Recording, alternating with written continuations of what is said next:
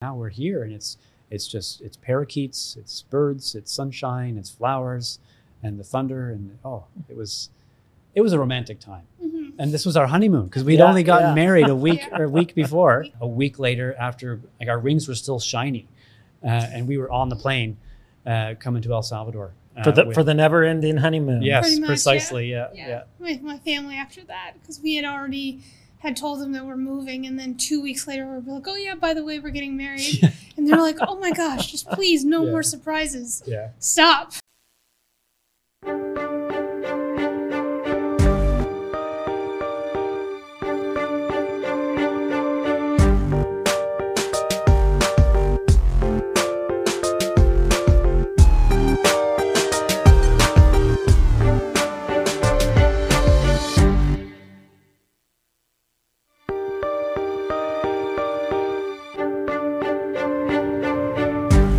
We are live here once again from Bitcoin Beach. We have Ryan and Jessica from Two People in Paradise.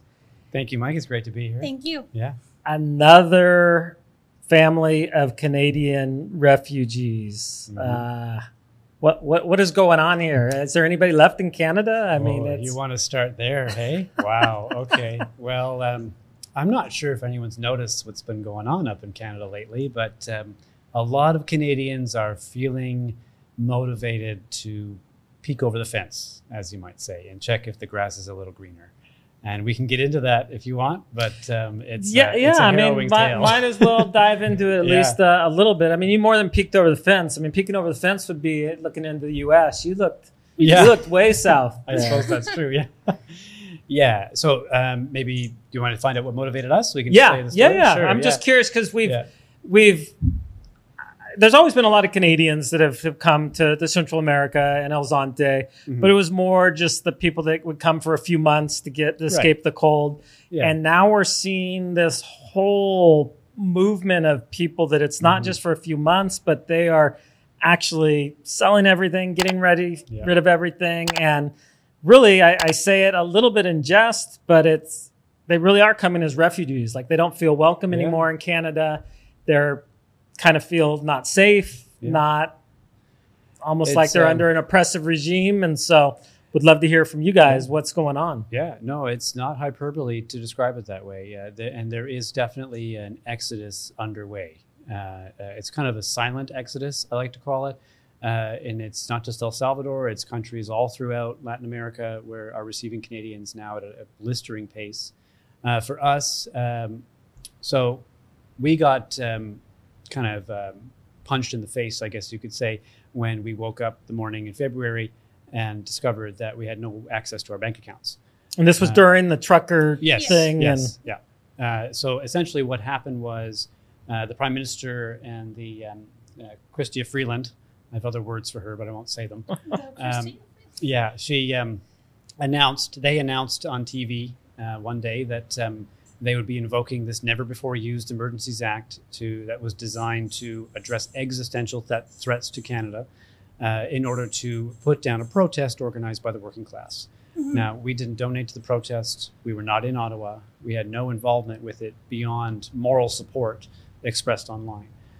And we didn't expect to wake up that morning into a different country where you can find out that your only means of economic activity has been shut off arbitrarily by one man. Yeah. Right. And so for us, that was shocking. To this day, we don't know why that happened. We called the bank. We got sent around in circles and no was answers. It like you just couldn't log into your account or it showed that you had no money in it or what? Yeah. What did it look like? We couldn't use our cards. We couldn't access our online banking. It would just give like a decline or cannot access service. So your ATM card also. Yeah. Everything was offline. Yeah. And we were puzzled because this was supposed to be only for people who were financially involved. But we weren't the only Canadians who were affected, who were not financially involved in any way. We're not sure if we were targeted. We're not high-profile people in Canada. We don't see why that would be the case. Maybe it was a mistake. We don't know. But you could have had the same names as somebody they were targeting. Yeah, it doesn't make a difference to us. Because we woke up that morning and we couldn't buy gas, we couldn't get groceries, we couldn't pay our rent, and we had no idea if this was going to be for a day, a week, a month, a year, how long it was going to go on. we woke up in a different country that day. Yeah. And there was no going back from that. It was like we can't ever feel comfortable here again. Because either we will live in fear that this could happen again because we say the wrong thing at work or say the wrong thing on Twitter or whatever, and this all starts again. That's a constant fear that we have to carry around now, and we just couldn't tolerate that. So pretty quickly we made a decision, it's time to go. Yeah. Now, was that something that was even a thought in your mind before that? Or was it like you were already looking to leave Canada and you were already upset? Or was this like, oh my gosh, we never expected this? Well, at that time, we were in the process of actually building a home on a piece of land we had just recently bought, and we saw what was happening in Ottawa, and we were like, is this the place where we potentially would want to raise kids? You know? Yeah, like we were of the mentality that I think a lot of Canadians still are, where it's like things are really bad right now, but we'll just hang on a bit longer and somehow, some way they'll get better. Yeah. Maybe a certain politician will get elected next time and everything will just go back to the way it was. Mm-hmm. And we were kind of in that spell until that day when the bank accounts. We had a piece of land out in Bridgewater, Nova Scotia. It was about 5 acres. We had all the estimates done for the foundation, septic system, everything else. We had been out there the previous summer with chainsaws, clearing the trees, getting everything ready to build our home. It was going to be an A-frame cabin style home. We were so married to that spot. Yeah. And this was going to be where we'd start our marriage, start our life together. Because you guys were in the process of planning your wedding at that time. That's too. right. Yeah. And so leaving that all behind was hard. When we sold the land and went to the lawyer to sign all the papers. There was a lot of tears. There was some tears there, yeah. So really, leaving Canada was like a breakup. Yeah. And it wasn't until we got here that we realized that it was a breakup and getting out of like an abusive relationship. You know, we were stuck there. We were entrenched there. Oh, you know, he really loves me. And, you know, like the country will come back and be nice again one day. Yeah. But we just kept getting abused. And finally, in that February day, it was like, that's enough. We can't take it anymore. And we went through the heartbreak of letting all that go and letting all that unwind and really that process began emotionally before we decided to come to El Salvador and even to leave Canada. Yeah. What did your friends and family think about this? They think you guys were insane, or did they understand where you guys were coming from, or was it a mix? I think your family was more understanding than mine. I come from a family where you brush everything under the rug. You just get along. You go along to get along. Mm-hmm.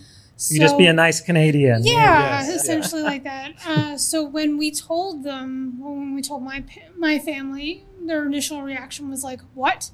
Like, why? Like, you're crazy." Like, and now that like we have chats with them every week over the internet and stuff, and now they're thinking like, "Well, how much is a plane ticket?" Yeah. Like, is it warm there? Is it like, what's the weather like? Maybe we'll all come down for a visit sometime. So essentially they went from, you were insane, to maybe we'll visit. Yeah. And my parents are actually here right now in the country. They landed last week and they're here for 2 months, and it's an exploratory visit. Maybe we'll retire here. But they initially thought, they weren't surprised that this was coming from me, you know, but they were surprised that we picked El Salvador. And they, as well as many of our friends, thought that they'd never see us again because we'd be dead in a few months, right? But that's so when your parents showed up, were they like super freaked out? Or no, they watched their channel. Right? Okay. So they know that the country is a very safe place now. Yeah. Yeah. Well, it's funny because even some people that I tell that to, when they come, they still... Remember my aunt and uncle came down. This was a long time ago, but they were like, every night I thought I was going to get woken up in the middle of the night and, you know, kidnapped. Yeah. Like, what? Yeah. But now that's how Canadians are starting to feel in their communities, that they got to worry about crime now in Canada. It is absolutely skyrocketing. The street that we used to live on in Nova Scotia, there was a stabbing at the school there. Yeah, and yeah, just down the road. I thought that was just a U.S. I know, right? problem. It's in Canada also. Yeah. And it's a bit dark. I don't want to get too heavy into it, but it's just story after story. We keep following Canadian news, and the violence there is increasing. It's shocking, especially in places like Vancouver, where essentially there'll be a murder that happens in Vancouver, and people will just film it for the clicks and the views, and they'll be taking selfies. And it's like, whoa, that's not the country I grew up in. No. Yeah. Crazy. So you guys knew you needed to get out. Yes. Why El Salvador? Bitcoin. Essentially. Yeah. Initially we had our mind set on Mexico. Like, I guess we've talked to many expats and they've had the same experience, but I'd say it was a month before, while we were making all the arrangements to move south, we decided last minute, why not try El Salvador? We're already very entrenched with Bitcoin and learning about it and wanting to know more. And what's the good of really having Bitcoin in a country where you can't use it when you can go to a country where you can. We it was very much a hard left turn, kind of last minute, changed the flight ticket to El Salvador kind of thing. We were originally going to go to Mexico because so many Canadian expats are in Mexico, and we thought we'll just go join them, right? We had been into Bitcoin since 2021.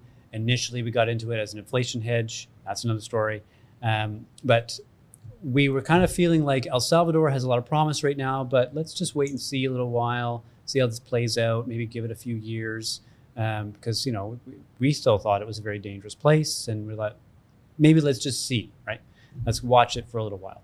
But then we found, and you guys have had them on the show, Nikki and James. Yeah, we love found them. We found their YouTube channel, and they were showing what life is really like in El Salvador, because you can't find that on Google Maps, and you can't find that in English anywhere else at that time. And we saw that they are like us, same age group, similar sort of background, in their home country.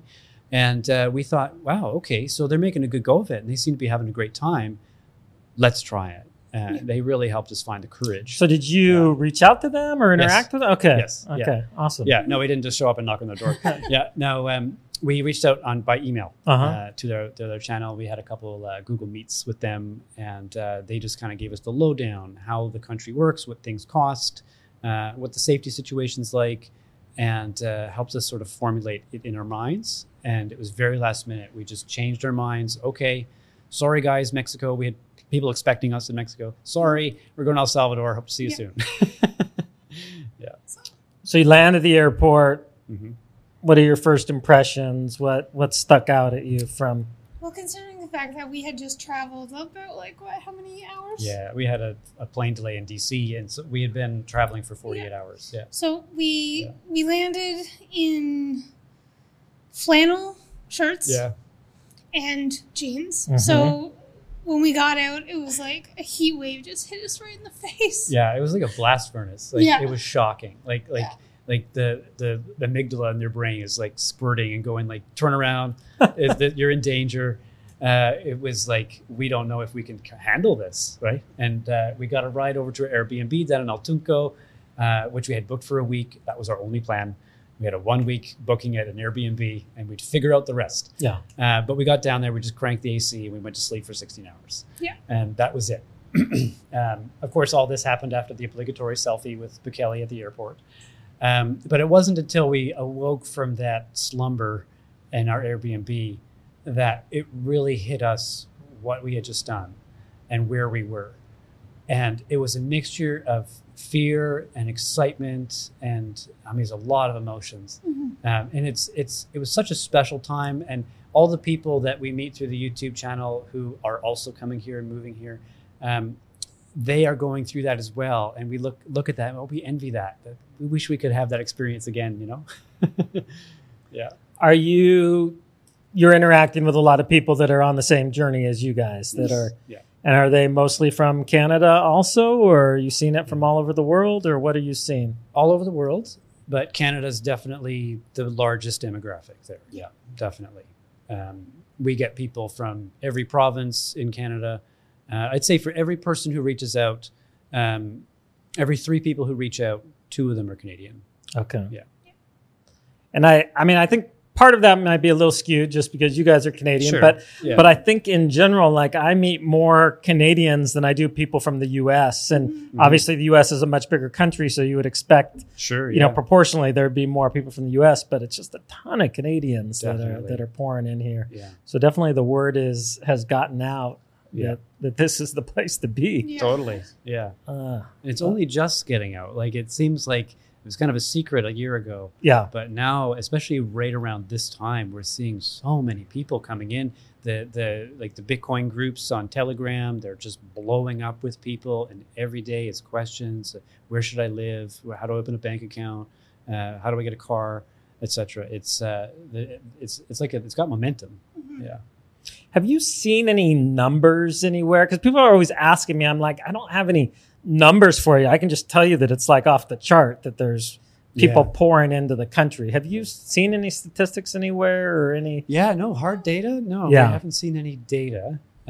We do know that Canada is trying to figure that out. They're working on getting that data, but Canada is. yes, Yeah. yeah, They're afraid that all their cows Perhaps. are getting out. Who are they going to milk? yeah, perhaps that's the case. Yeah, they're working on it, Okay. but none of that is public. So Okay. we have no idea how many.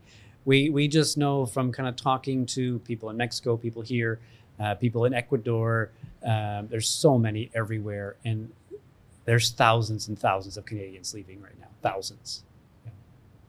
So you guys had jobs in Canada. Were those transferable to here, or did you have to leave behind what you were doing? Or Half of us did. Yeah. Yeah. Yeah. I quit my job in my business kind of. what kind of business did you have? I had a bakery. Oh, really? Ago, yeah, in Nova Scotia, and the government. Yeah, the You government know. like stepped on our necks Yeah. with that a little bit. Regulations and unnecessary fees and all this other stuff that, Yeah. Yeah, stuff that you'd never run into here. come tax time, let's just say it was like Yeah. half the revenue in Was gone. taxes alone, which was just insane. Yeah, it was a dark time. And it was Yeah. probably formulated part of our motivation to leave because you worked so hard I worked my butt to off. build that business, and then some regulator just steps in and says, actually, this is only for rich people. Essentially, is what it boiled down to. Is you don't have enough capital to get permission to run a business. Essentially, is what it is. Yeah. Yeah. It's crazy. I have a food service business in the U.S. and it's gotten to the point where it's hard for anybody to be a small business owner Yeah. anymore with all the different regulations and all the different, from like in my business, I had to deal with like the transportation department and the health department and That's the this and the that. Yeah. And at the end of the day, you're like, I just don't think this is sustainable anymore. Yeah. So I'm assuming it's the same there. in Exactly Canada. the That's same. exactly Yeah. what was going on. Like, certain places, you could sell your products in certain vendors, but you couldn't in other places because of their rules and regulations. It was just a lot of Yeah. it was a very, very heartbreaking Yeah. experience for us, and we were like, okay, well, what do we do next? And then Yeah. So to answer your question, Jess had the business and a brick and mortar job. I had an online job, fortunately. So we came down here just on my income. Okay. Yeah. And the plan was, we'll get set up somewhere, then Jess will find some online income, and then we'll have two incomes. And it worked out. So it's worked out well. You're doing graphic design and stuff now, multimedia, Yeah. and I'm a developer. So, it's not like we're not rolling it or anything like that. We're not super wealthy. We have to watch our money, and we try to save aggressively. But a dollar goes so much further down here than it does in Canada. And was your employer? Do they know? I'm assuming they know, or they don't know. Okay. No, they know now. they're Well, not that they know now. Our new they might have seen the YouTube channel. our clients know now. Our clients. So we've left Okay. that job. Okay. We Okay. had an employer that was more like traditional employer, and the rule there was you're not allowed to leave the province, let alone leave Yeah. the country. Yeah, and we just took off. Okay. and we had VPNs, and we were we had to use AI noise reduction on our microphones for the meetings, so you wouldn't hear all the tropical birds in the background and stuff, right? Always meant to be temporary. One of the tasks we had when we got here was to find work where we don't have to hide. Yeah. And we were so happy when we found that. We now work with a company that has worked with us as far as getting paid with Bitcoin. They understand the Bitcoin ethos. Their CEO and CFO were just here to visit the country. They're looking to expand to El Salvador. I understand. So both of you are working for the same company? Yes, that's correct. We're Yeah. contracting. Okay, Yeah, we contract for them. Yeah. Yeah. And they even just purchased like a node. I think it might have been Start9 or one of those companies, and they're looking to set up a full node, a Lightning node. Like they're becoming Bitcoiners Wow. now. Bitcoiners. And Yeah. it's not a Bitcoin company. Oh no. Okay. No. Nice. It's. I think they came to El Salvador and they said we need to get on this because this is the future. Yeah. This is where things are going. Mhm. And so it's been wonderful. And Yeah. they rely on us now for information about El Salvador, whereas before we had to hide the fact Yeah. that we were in El Salvador. So that was a nice change. Big load off our shoulders, to say the least. Yeah. So you were saying you feel like your money goes further Yes. here in El Salvador. Because this is the question people always ask, and obviously it's always dependent on your lifestyle, where you choose to live, all those caveats. But what would you say, just like a rough and dirty, like it's this much cheaper, or these things are cheaper and these things are more expensive? Sure. People want to know those sorts of things because Sure. that's the nuts and bolts of making a decision like this. Sure. Yeah. Yeah. When a mango in Canada is $20, you know you've moved somewhere good. Yeah, Like- that's a great way of saying it. Is mangoes can go for $20 a piece in Really? Canada. Yeah. We've seen that. Yeah, Mhm. that's not the normal price. Yeah. But like if you go to like a nature store or one of those things, you can pay $20 for one mango. Mhm. You can get several pounds of mangoes for $20. Yeah. like Yeah. many pounds, so more than you can carry. I was gonna Yeah. say, if you need mangoes, come to my house. Yeah. They're like, Yeah. we got way more than we'll ever be able to use. They're Yeah. falling off the trees. Yeah.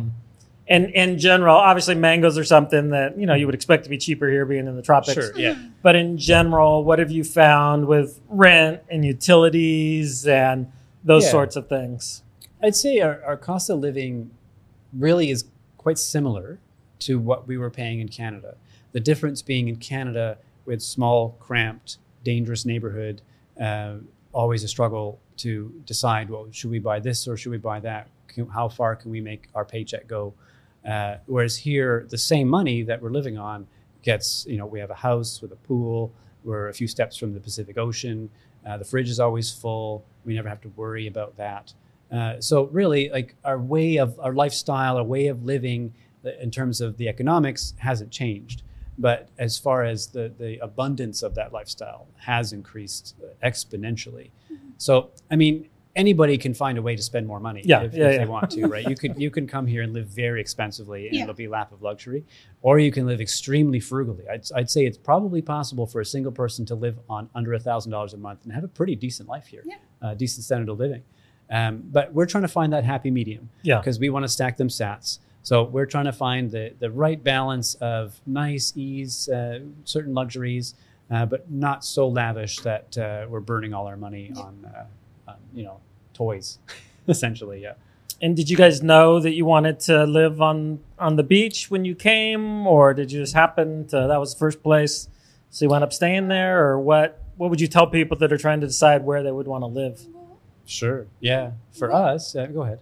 Yeah, I would say that, well, like I said, like living in Canada, where we got a piece of land out in the country, so we were living in cities when we first met. So the city aspect of that, we're over it.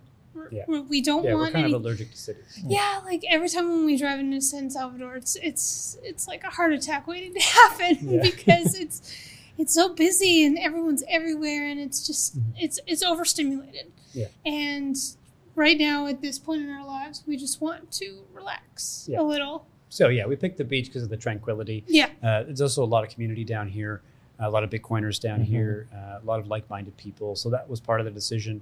I'd say, like, if you're somebody who is accustomed to a hustle-bustle urban environment, San Salvador will probably be a nice fit for you. And it's a lot cooler up there. It's not so hot. But if you're more like tranquil mountain person, you don't mind about being kind of isolated, you might want to think about places like Tamanique or Chiltipan, I can't pronounce it. Chiltipan. Chiltipan. Or if you're a surfer or you really want to be where all the Bitcoin action is, the beach is definitely where you want to go. but you have to have a tolerance for the heat. Yeah. And to some extent, you can acclimate to that. We landed here, and like we said, we found it shocking. But within about 2 months, we still sweat all the time. But it's not like a crisis time feeling anymore. It's just like, oh, it's hot today. And you carry on with your life. Well, and we're in the hottest part of the year right now. So it's it certainly feels that way. Yeah. Waiting for the cooling rains to come. Yes. What would you tell people to budget for housing? Okay. Yeah. You want to? Sure. Yeah. If you're a family, and you want to live on the beach, I'd say you're looking at $1,000 to $1,500 for a house with a pool, a few bedrooms, a couple bathrooms. So 1 to 15 for a family. If you're like maybe a couple like us and you don't need all of that, you could probably do, if you're really good, you probably do $950 to $1,200. And if you're a single person, you don't mind having an apartment, and maybe you like being in the city, you could easily get rent for $350 to $500 in a place like Planas de Renderos. Yeah. I like Planas. It's high and a little cooler. Yeah. It's a little remote still from if you want to be in the city, but it's a pretty area. Yeah, it is. It's fun over there too. There's lots of action, lots going on in the streets. Yeah. Did as far as finding a place where you want to live, do you feel like you have community now where you're at? Like how did that compare to Canada? Do you feel more connected and integrated here or less? Well, that's one of the things is that we didn't expect to have such a circle here, such a community here. We weren't expecting to find that and so quickly. In Canada, toward the end there, before we left, it was very much that your relationships, your friendships, your professional relationships, it's all conditional. It's conditional on having the right opinion. Yeah. And if you say the wrong thing to the wrong person, it's not long before some aspect of your life is destroyed. So we were So the cancel culture there is that. Yeah. Oh yeah. Yeah. I'd say it's like Soviet Union levels of cancel culture up there. Like you almost have to give talking to somebody, you have to look for signals, Mm-hmm. and if you're like code words and like kind of like that, so it's like, is it okay for me to say this right now? Mm-hmm. Yeah. I'm not entirely sure. Maybe I should rethink, but yes. And so I mean that's a tension that you carry in your body, right? And it means that for us anyway, being people who care about liberty and freedom and self-responsibility and whatnot, that put us in a small fringe minority in Canada. To use the words of our great leader. And so we didn't feel like we had a whole lot of community, right? And those friends we did had, we weren't sure how reliable those relationships were, right? Yeah. By coming here, and it's not just that everyone is like-minded because they're here. It's in the culture in both the expat and the local communities that different opinions are okay. It's okay to disagree. And you can still, like with Jeremy, for example, you've had Jeremy on the show, Escape to El Salvador. We spent some time with him up in his apartment, having a few drinks and philosophizing and talking, right? And we butt heads. He thrives on some issues where we just totally disagreed. Yeah. And at the end of it, you have a laugh, you have another drink, and you go on with your life. And having that experience with Jeremy at his apartment there, it was so refreshing. And we even commented then and there, we were like, we haven't had an ability to have like a conversation and disagree like this for years. And we didn't realize how much we missed it, So that part of it has enabled us to find more friends here and make more friends, shake more hands. And it's just such a load off the shoulders that stress melts off. And that was one of the unexpected benefits of coming to El Salvador. Yeah. And how have you found your ability to interact with the locals, either where you live or just in general? Have you feel like they're welcoming and accepting? Is there a language barrier? What would you advise people? Lo siento, mi español es muy poco. Learn that. It means, I'm sorry, my Spanish is very little. That's the only thing. It's my go-to, yeah. And we found that locals, when you try to speak Spanish, and you are miserable at it, but you're relaxed about it, they think it's adorable. Yeah. And they're willing to help you, and they're patient with you, and they're actually just amused, and they're kind of like, wow, this is really cute.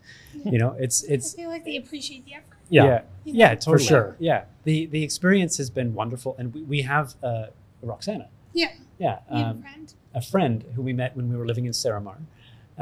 We haven't been able to have a conversation with her, not really, because of the language barrier. We can say certain things like, how are you, and how was your weekend? You know, we can say things like that, but we haven't been able to have like a back and forth two-way conversation yet. She has become like a dear friend to us. We even though we left Saramar, we invite her over to San Blas, and we try to speak as much as we can. But her daughter comes over, Carolina. We splash around the pool. We play games. And we can't speak to each other. Yeah. It's wonderful. Yeah. Yeah. And they always make fun of me because Yeah. she's like, Jessica, like, you have to learn Spanish. I'm like, yeah, I know. Yeah. So it's. Are you guys taking any lessons or doing anything? Yeah, or? we're on the Duolingo. Uh-huh. Yeah. Like everybody else. Yeah. Try to practice when we go out to stores and stuff. Like, it's tempting to just kind of say what you need to say to get to the transaction, but I'll try to say things like su camiseta es muy bonito. Your shirt is very pretty. And I'll try to like maybe ask a question to practice the language a little bit. Yeah. And the idea is, after a number of years of that, I'm sure that we'll get to a level where we're conversational and fluent. Yeah. Yeah, like you said, that they appreciate just when you make the effort Totally. and Totally. do Yeah. that. The so is it primarily expats that are in your friend group, other than in general, and are most of them Bitcoiners also? Yeah. I'd say so. Yeah, most are Bitcoiners and most are English speaking.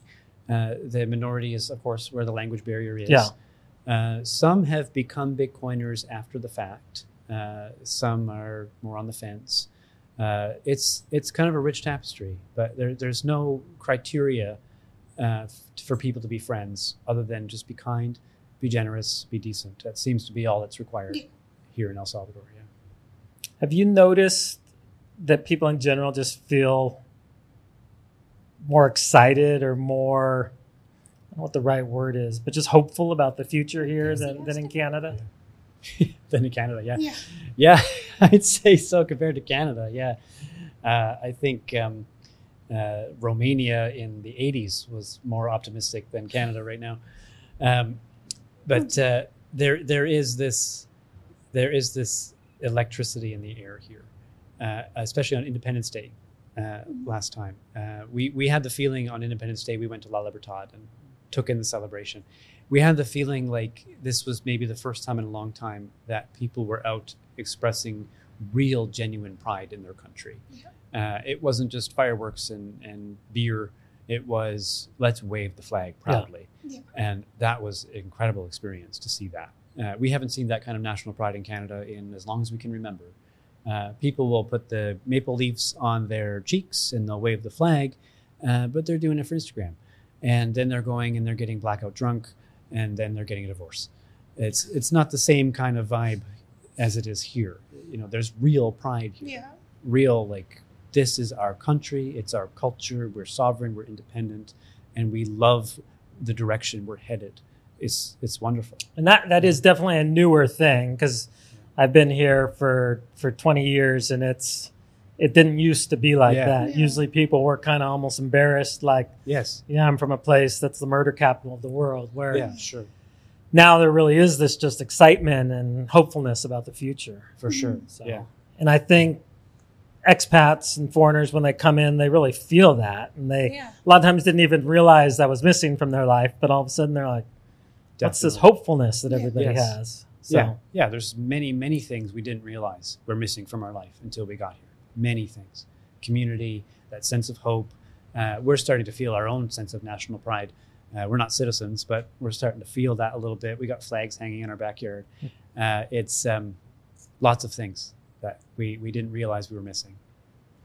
And those things, have felt like they kind of just come on slowly. The more time you spend here, you're just like you're awakening from a bad dream, and all these things are coming into clarity for you. Totally. Yeah. We mentioned that 16-hour sleep that we had at the Airbnb after the 48-hour travel.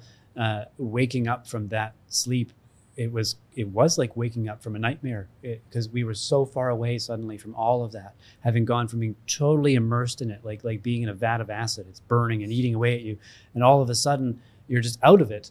And it felt like, wow, that was like a nightmare or a bad acid trip or something that we were living, because now we're here and it's parakeets, it's birds, it's sunshine, it's flowers, and the thunder, and it was a romantic time. And this was our honeymoon, because we'd only gotten married a week before. Yeah, because we were supposed to get married in 2020 after getting engaged in 2019, but of course, they had to lock down the world. They had to run that experiment, right? And so we had to postpone the wedding. And in 2021, there was the inflation. All of a sudden, we can't afford a wedding. And then when we decided to leave Canada, it was like, we're either going to get married or not. So we have to do it now. And we kind of threw together a very affordable and expensive, but still sweet and quaint wedding next to the beach in Nova Scotia under some beautiful birch trees. And a week later, after our rings were still shiny, and we were on the plane coming to El Salvador for the never-ending honeymoon. Yes, precisely. Yeah. With my family after that, because we had told them that we're moving, and then 2 weeks later we're like, oh yeah, by the way, we're getting married. And they're like, oh my gosh, just please, no more surprises. Stop. You need to stop having so much surprises. Yeah, we kind of put them through the gauntlet there. But they're happy for us, so. And they were very supportive. They were, as much as they were like, you're crazy, but it's your life, whatever makes you happy, and that was the most important thing to them. Yeah. And you know what, like, we talk to them fairly regularly, and Jess already mentioned this, but it is true that they're starting to see what we're living here and what we're experiencing here, and they're comparing that to the continued decline of their current environment, Canada. And suddenly it seems like people who maybe never would have ever thought of coming here, even for a vacation, are starting to ask some questions that signal a different pattern of thinking. So we're hopeful that maybe they'll be closer than we think, sooner than we think. Yeah. Well, I think you mentioned before we started that you had never left Canada before. That's right. I had been in Newfoundland, Canada, born and raised. And never even went to the other provinces? No, the furthest I have been was back in 2020. Way back. 2016 in Toronto, and that's the furthest I've been in Canada. So. And now you're living in Central America. I know. I told you wouldn't be bored. I know. It's always something. But yeah. So I'm sure it's not all rainbows and unicorns. What things have you found challenging that you weren't really expecting? Sure.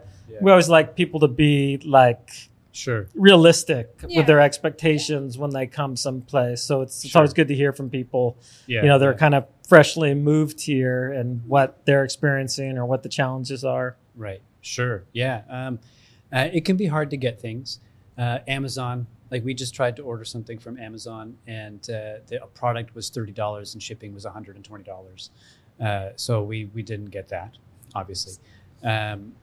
If you want to bring something in that you can't find in the country, you're looking to find someone who's coming here to bring it to you. There is that.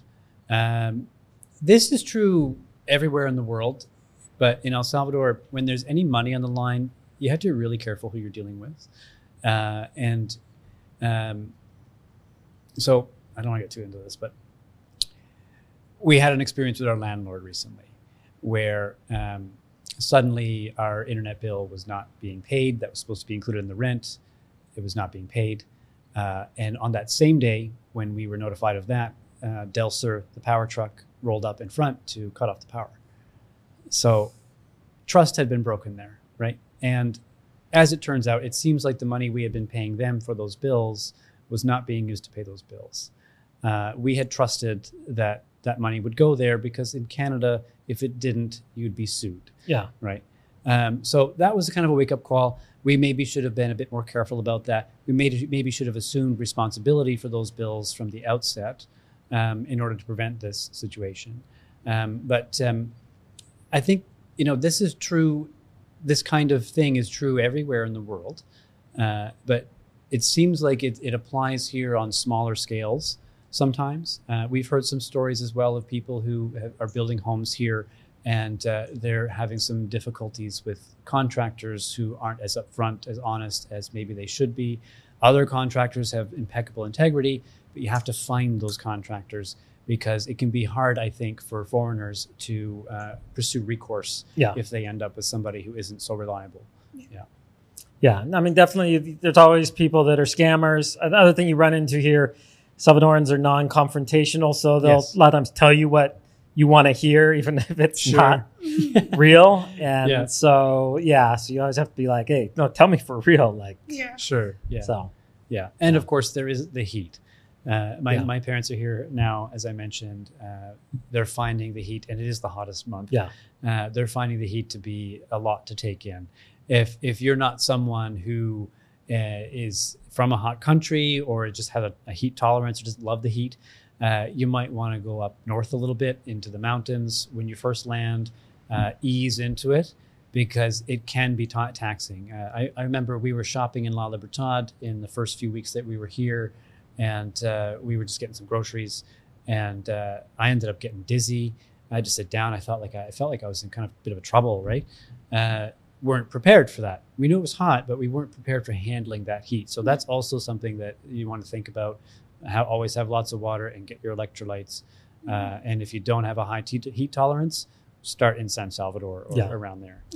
San Salvador actually has very pleasant weather. Yes, it does. Yeah. And I don't know in Celsius, but in Fahrenheit, it's usually like 10 degrees cooler in San Salvador.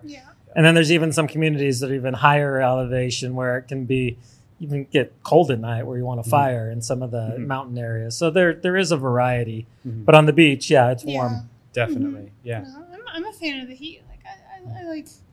It's gotten to the point now where I feel like we've adjusted so much that there's sometimes, I'll forget to drink as much water as I should, and I'll be like, oh, I didn't even notice. Okay, like.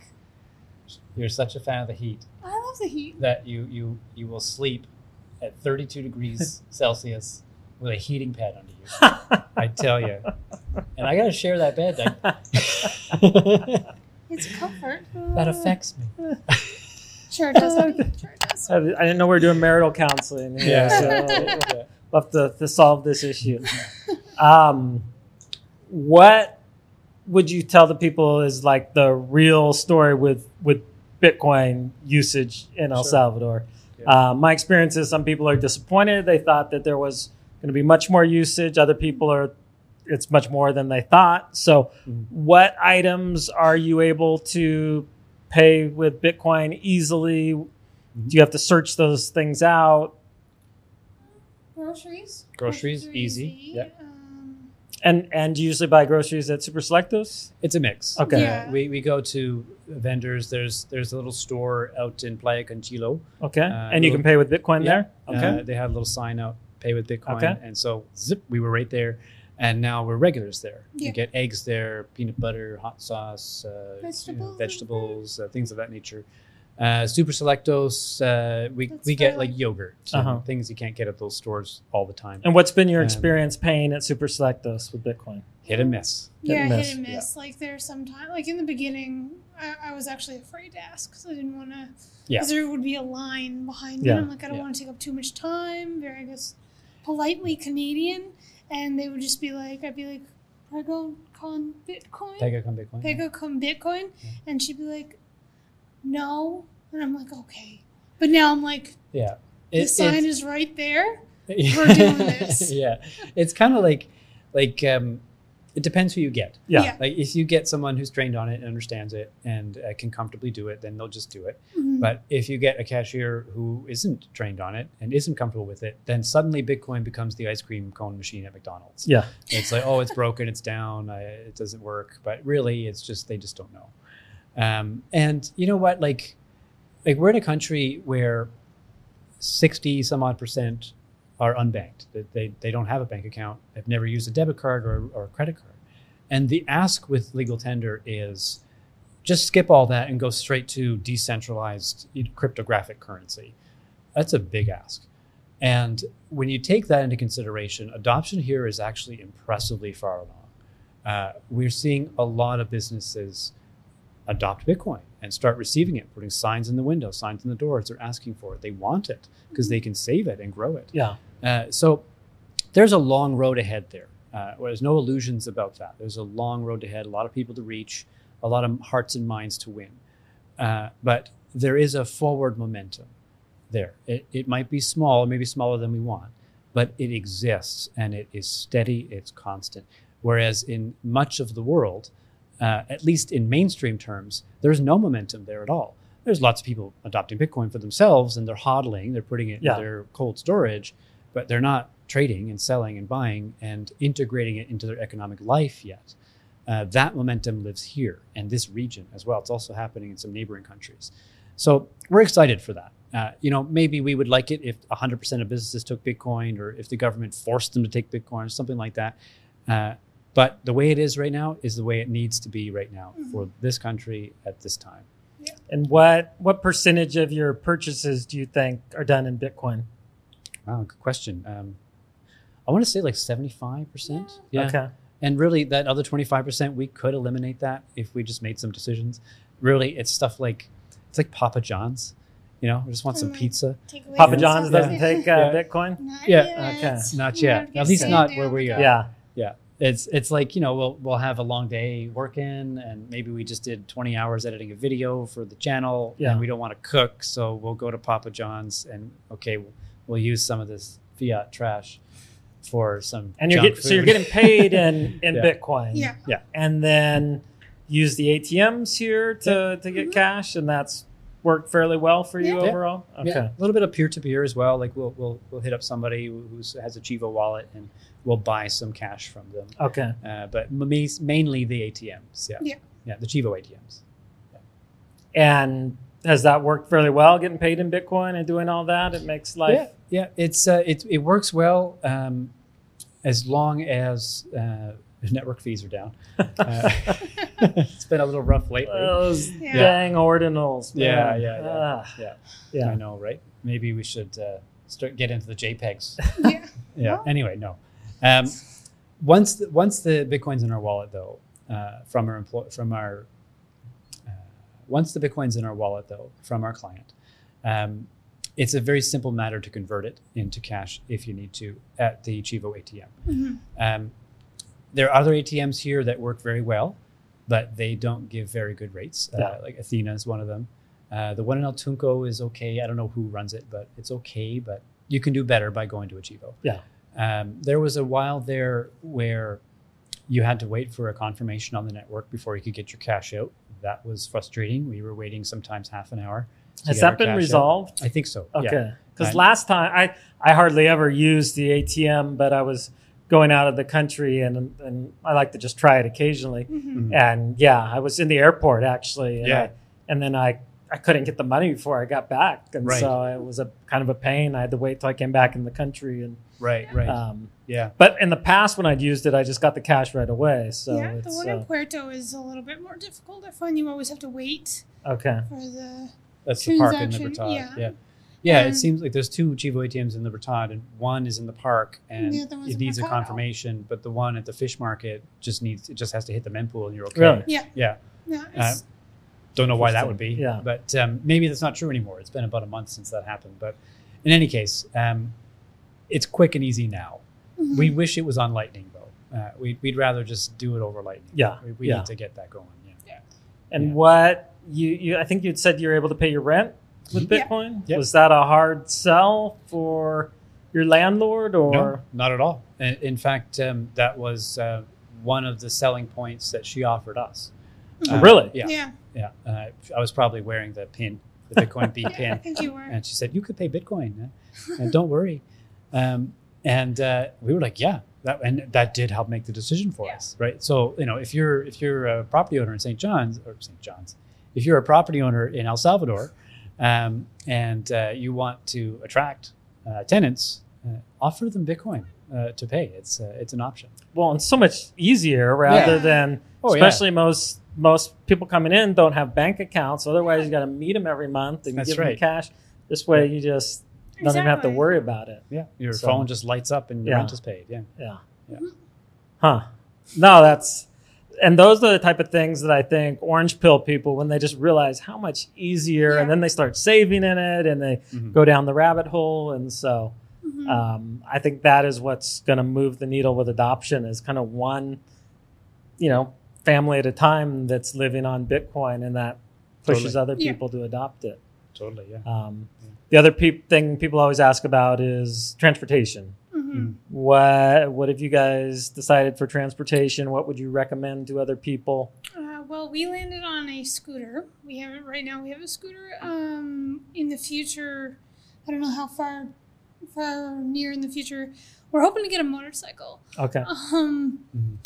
Cars in El Salvador are, I don't know about you, but I personally feel more safe driving a motorcycle. Really? Or Okay. Me not at all. Me not at all. In El Salvador than a car, because I think the cars are just like, it's too clunky, and there's on narrow the streets lanes. It's narrow and it's scary, and I don't know. I much prefer zipping around on a bike or a scooter. Now, to be fair, we don't take the scooter to San Salvador. No. Yeah. So we might feel differently if we were up there. Maybe. But I share the same feeling. Like being on a motorcycle or a scooter, you have got more visibility, you've got more maneuverability.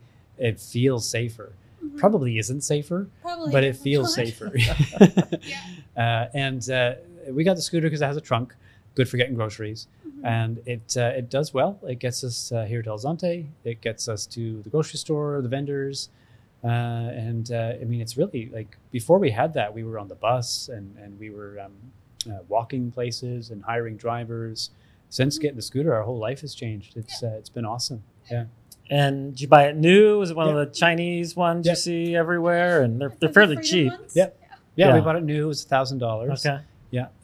Fortunately, we couldn't pay Bitcoin for that at that store. It was in the mall. We'd never wheeled a vehicle out of a mall before. That was a new experience. But it was $1,000. So you did have to drive it from San Salvador. Yes, that's a story. We didn't though. Yeah. We got our friend Oscar to do that, and in the pouring rain. Yeah. It was a nightmare. It felt terrible. We got back, and we had driven his car back from the city, and all the while, like I said, it was pouring rain, and we had gone a little bit ahead. I'd say we were waiting, by the time we got back to our home, we were waiting half hour for him, and of course on a scooter or motorcycle, you can't really answer your phone or do anything like that. So especially if it's raining. I was worried. We were worried sick, and when we saw him, we were like, oh my God, are you okay? Like, do you want a cup of tea? Do you want come in? Like, and the reason all this happened was because neither of us had ever ridden a two-wheel vehicle motor in our lives before. When we bought the scooter, we were planning on like hitting the road at 3:00 and heading back home, and maybe taking the back way and having lots of daylight. But you know how things go sometimes. It really got late. It took a while to get things arranged. And by the time we got out of the mall with the scooter, it was after dark and it was starting to rain. And it was just, this is the reality. We cannot drive this home. Yeah. Not that's super unsafe if you've never ridden anything like that before. Yeah. So. And so Oscar graciously, kindly, with some persuasion, volunteered to ride it home for us. And I mean, what a great guy. Yeah. Oscar, he became a friend of ours very quickly. He was a driver that we hired initially, and he became a friend very quickly. We initially hired him to take us to La Libertad to get some groceries. It's our first time going grocery shopping in El Salvador. And no, actually, that's wrong. Take us to Walmart. Yeah. We wanted to get some. The first time we went with Oscar, it was to go to Walmart to get like some household essentials. And in Canada or in most places, when you get a taxi or a ride, they drop you off and then they drive away. Oscar parked in the parkade and then got out of the car and started following us into Walmart. And we were like, what is going on here? Why is he here? Who here? is this guy? are we in danger right now? Like, we had no idea what was happening. But throughout the course of that trip, Oscar was taking us around Walmart. He was helping us speak the language. He was telling us, you can get that cheaper at this other place. Why don't we get in the car and go over there? He took us over there. He started showing us around. He helped us understand the country, how it works, how to get things, how to accomplish things.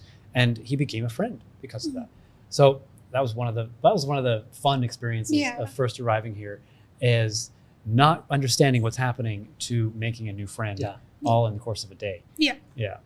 No, and the people here are genuinely just so helpful and nice. Mm-hmm. So that's not an unusual story to have somebody do something like that. Yeah, like they're so helpful and nice and generous that if you're coming from Canada, it makes you suspicious because you're not accustomed to that. Yeah. Coming from that kind of culture. Yeah. And that is something that we also had to adjust to too. Like we went through like this whole phase when we first got here of like, I guess, well, the country is like, El Salvador, the savior. So the demons that we had back in Canada really got purged when it was a very therapeutic time in our lives where we had to just learn to let go a little bit of all the tension that we've had in Canada for such a long time. Without getting too philosophical, it's like we came to realize at some point, maybe 4 months in, that we had a lot of conditioning, social conditioning from Canada to have certain expectations out of other people, what their motivations are, what their intentions are toward you, that were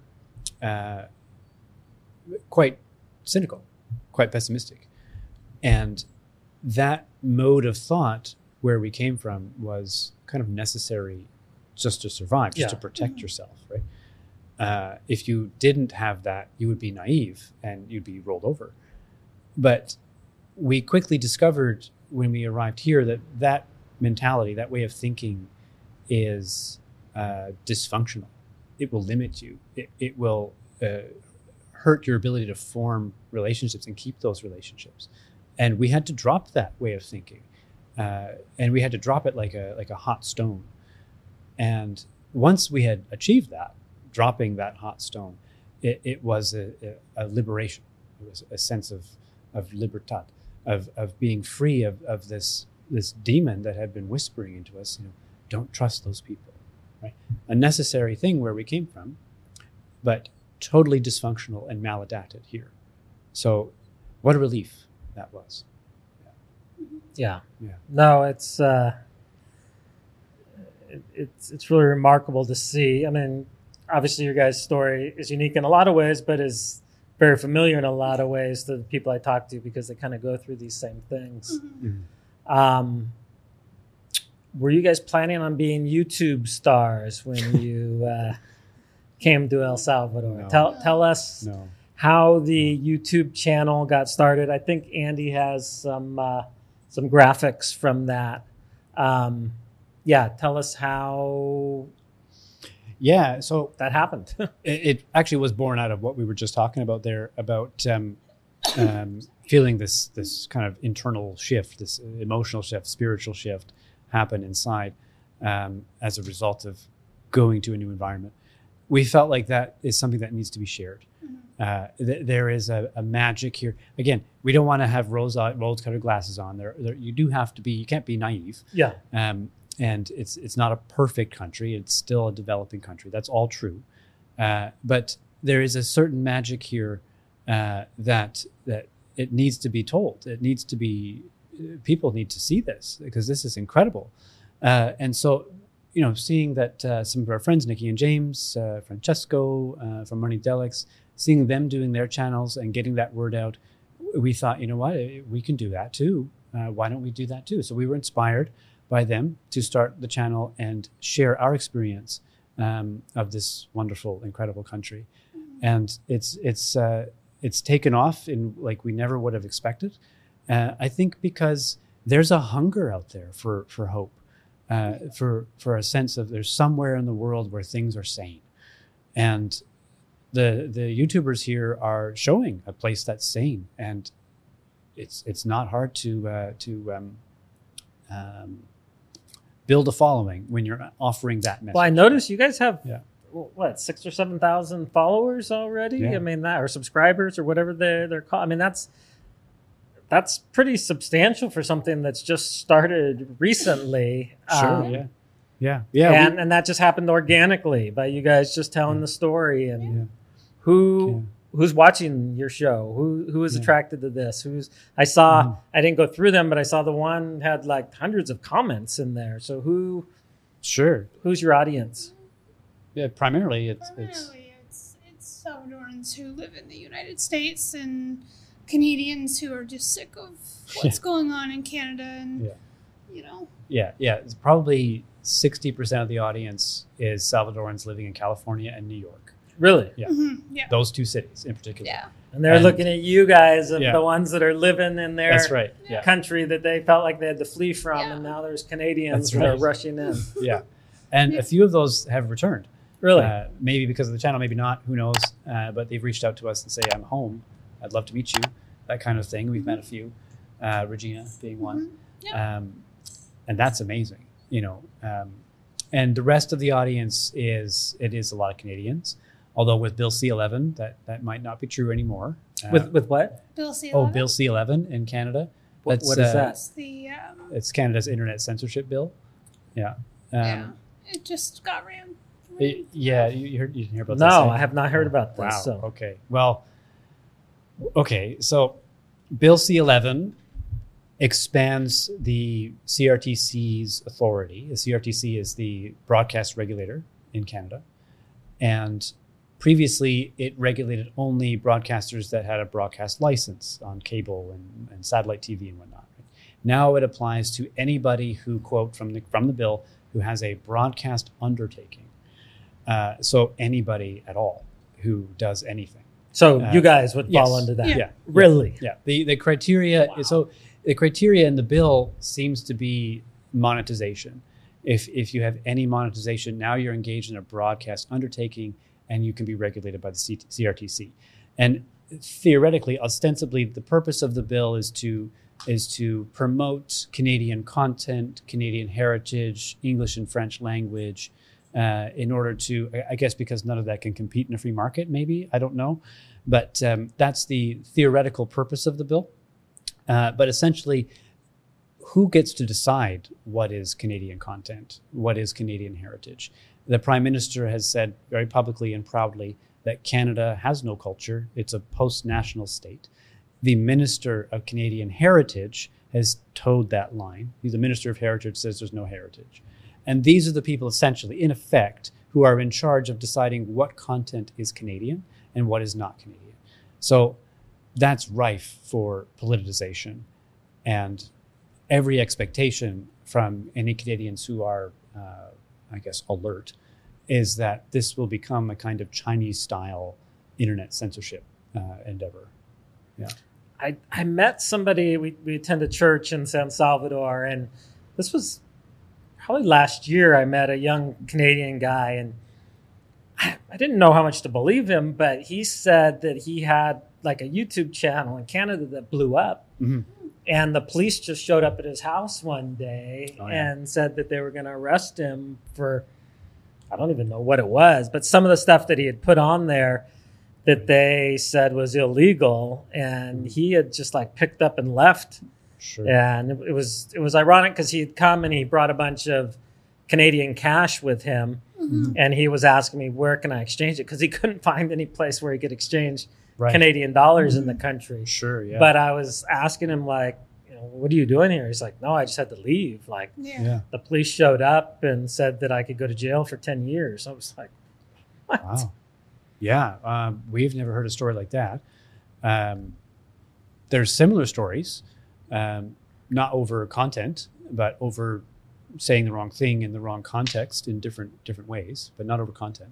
But we are aware of some Canadians, and we don't want to get too deep into that, but we're aware of some Canadians who have lost custody of their children and have been put in jail and hit with tens of thousands of dollars in fines for disagreeing with certain ideological precepts that we should be careful about speaking about in this platform. You can probably guess. It's happening in Canada, that kind of thing. I can't speak to your contact there, your friend, but if you were to produce evidence that was a true story, I would say it's not surprising that fits with what we're seeing in Canada right now. Yeah. Wow. Yeah. I can't remember how we got off on this on this side note here, but back to the more positive. The YouTube channel, and it's neat to see that it's like connected you guys to all these Salvadorans that are still in North America, and building these relationships and this kind of reverse. You're down here and they're up there. Totally. What's kind of, do you have any long-term goals for the channel, or is it just to kind of see this happen more and more? And what is just so our own viewers that know what kind of content do you produce? What could they expect? What is it storytelling? Do you go out and you're on location showing people different parts of El Salvador, or people's stories, or what is the... Sure. It's kind of a mix. Yeah, it's we are Bitcoiners, as you know, but our channel is not solely around Bitcoin. Like, if anybody has any questions, they can feel free to reach out to us about how to get started in Bitcoin if you're interested. But mostly it's like, it's almost like a tutorial on how to, how to be free, how to, we say it a lot on our channel. If we can do it, you can do it. And so that's... Other YouTubers helped us find the courage to come here and make that leap. And we are trying to pay that forward. That's one of the goals of the channel. Another goal of the channel is to tell the story of El Salvador, both generally speaking and individually speaking. This is a video about Sandy Waves, a tour guide. Is that her? That's her there, Okay. Her story is incredible. She's overcome a lot of pain and adversity to become a successful entrepreneur in El Salvador. This video, she took us to Suchitoto. So we show a bit of Suchitoto, the lake. I've never been to Suchitoto. You've never been to Suchitoto? No. Oh, it's beautiful there. I'm embarrassed to say that because I've been here for so long. But the lake is fantastic. It's amazing. But it's kind of warm there, right? It's a bit warm. I when I get out of the beach, I want to go to like the higher elevation. Sure. So I think that. But I've heard it's beautiful. Yeah. It is. Yeah. And she took us out there and showed us around. She's a tour guide. That's her profession. Okay. And she also helps businesses get started up on Bitcoin. She does that professionally as well. So in this video, we told that story of coming from dodging gangs in San Salvador, trying to conduct her life, to no longer dodging gangs, attaining a degree of financial liberty through Bitcoin, and starting this new business as a tour guide. We tell that story. Other stories we have told on the channel, we've got, should we talk about it now? It's kind of an announcement. Should we make an announcement right here? Let's go. So we're moving. We got to have a breaking announcement here. Yeah. Nice. Yeah. So we're working on a documentary. Okay. We partnered up with a professional film producer from LA. His name is Scott Tipton. Postcard from El Salvador. And we are in the editing process right now of a documentary about a charity that operates in the country called Shelter Canada. And they... What's it called? Shelter Canada. Yep. They're from Canada. They're a charity based in Alberta, I believe. And they come down here, and so here's an example of the work they do. Do they live here in El Salvador? Some of them do. Okay. There's a coordinator here who lives here. Who's the coordinator? His name is Stuart. Yeah. I know Stuart and Carrie. Yeah. They go to our church. So excellent. Yeah. Okay. We know them quite well. Oh, great. Yeah. So you know who we're talking about. Yeah. So an example, one of the stories in the film is a couple who had a house collapse on their heads after a bad storm. And Shelter, the charity, built them a new home. And these homes, they are, I mean, they're not fancy, nice homes, but they are certainly 4 walls, stability. They're shelter. And they enable people to lift out of impossible situations and launch pad their life. And one of the great things that they do is they don't just build it for them. They involve them in the building process so that there's a sense of pride there as well. It's not that they're just getting a handout; they're getting a hand up, so to speak. So we went out to a build site over in San Vicente. I can't remember it now. Anyway, the exact hamlet doesn't matter. Yeah. It was in San Vicente, and we followed their crew around, interviewing them, showing the build process, telling the stories, and we're very excited for what's coming. We expect it to be out by summer. Okay, nice. Maybe late summer, so July, August, maybe. Translation is the time-consuming, tedious part that we're working on right now. So, yeah, that's been consuming a lot of our time lately. No, that's exciting. Yeah. What's that? The lack of consistency within our videos within the past month has been. Yeah, we used to upload once a week, and now it's once a month. Because you're working on this other, okay. Yeah, that's So it's that and other things. Yeah, Mhm. yeah. Well, that's exciting. I'm glad we were able to break the announcement Yeah. here. Stay tuned for the trailer. Yeah. And did you ever think that you would have a YouTube channel and be doing this? No, honestly, not at all. But it has become kind of a passion project. It's a, I mean, it doesn't pay the bills or nothing like that, but it's a labor of love. Yeah. And we love doing it. Yeah. No, I can tell. I've watched a few videos preparing for this, and I was like, you can tell you guys are enjoying yourself. Yeah. So yeah, it's a lot of fun. it doesn't look like, obviously it's work, don't get me wrong, but it doesn't look like you're working. It looks like you're enjoying the process. Yeah. So Yeah. The work comes with the preparation and the editing. Yeah. That's where all the work is.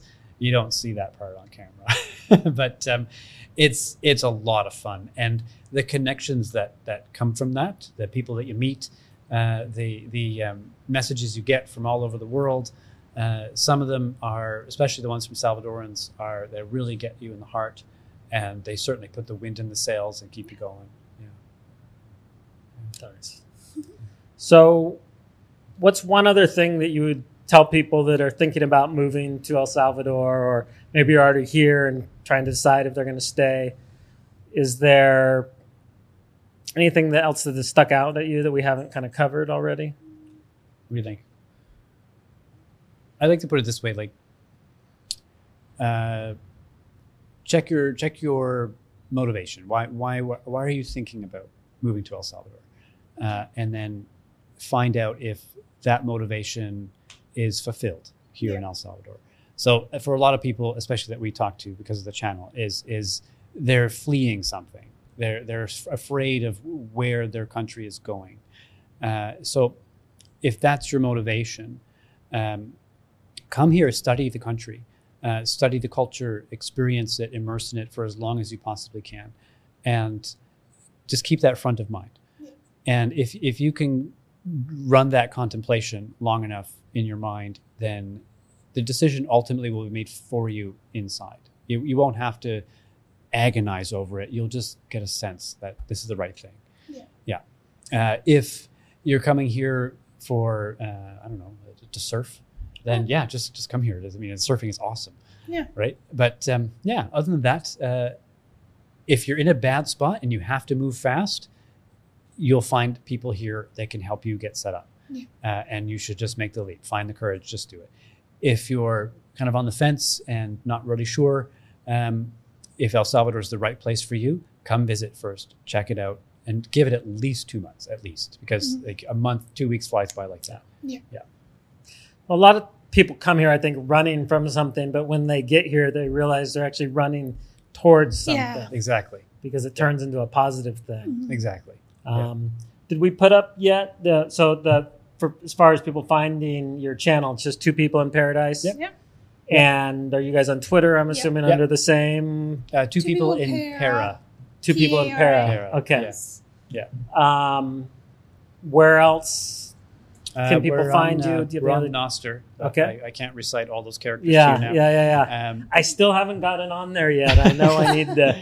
I need to be on there because that's where all the Bitcoiners are at now. So we're also on Odyssey and also on Rumble as well. Yeah. Rumble, we're trying to migrate over there right now. It's not permanent, not like it's an alternative, but we're trying to like mirror the channel over there, and getting all the videos across has taken a while, but you can find most of the library on Rumble as well. Yeah. Yeah, we just started moving our videos to Rumble. Mhm. Also, it's I guess a little more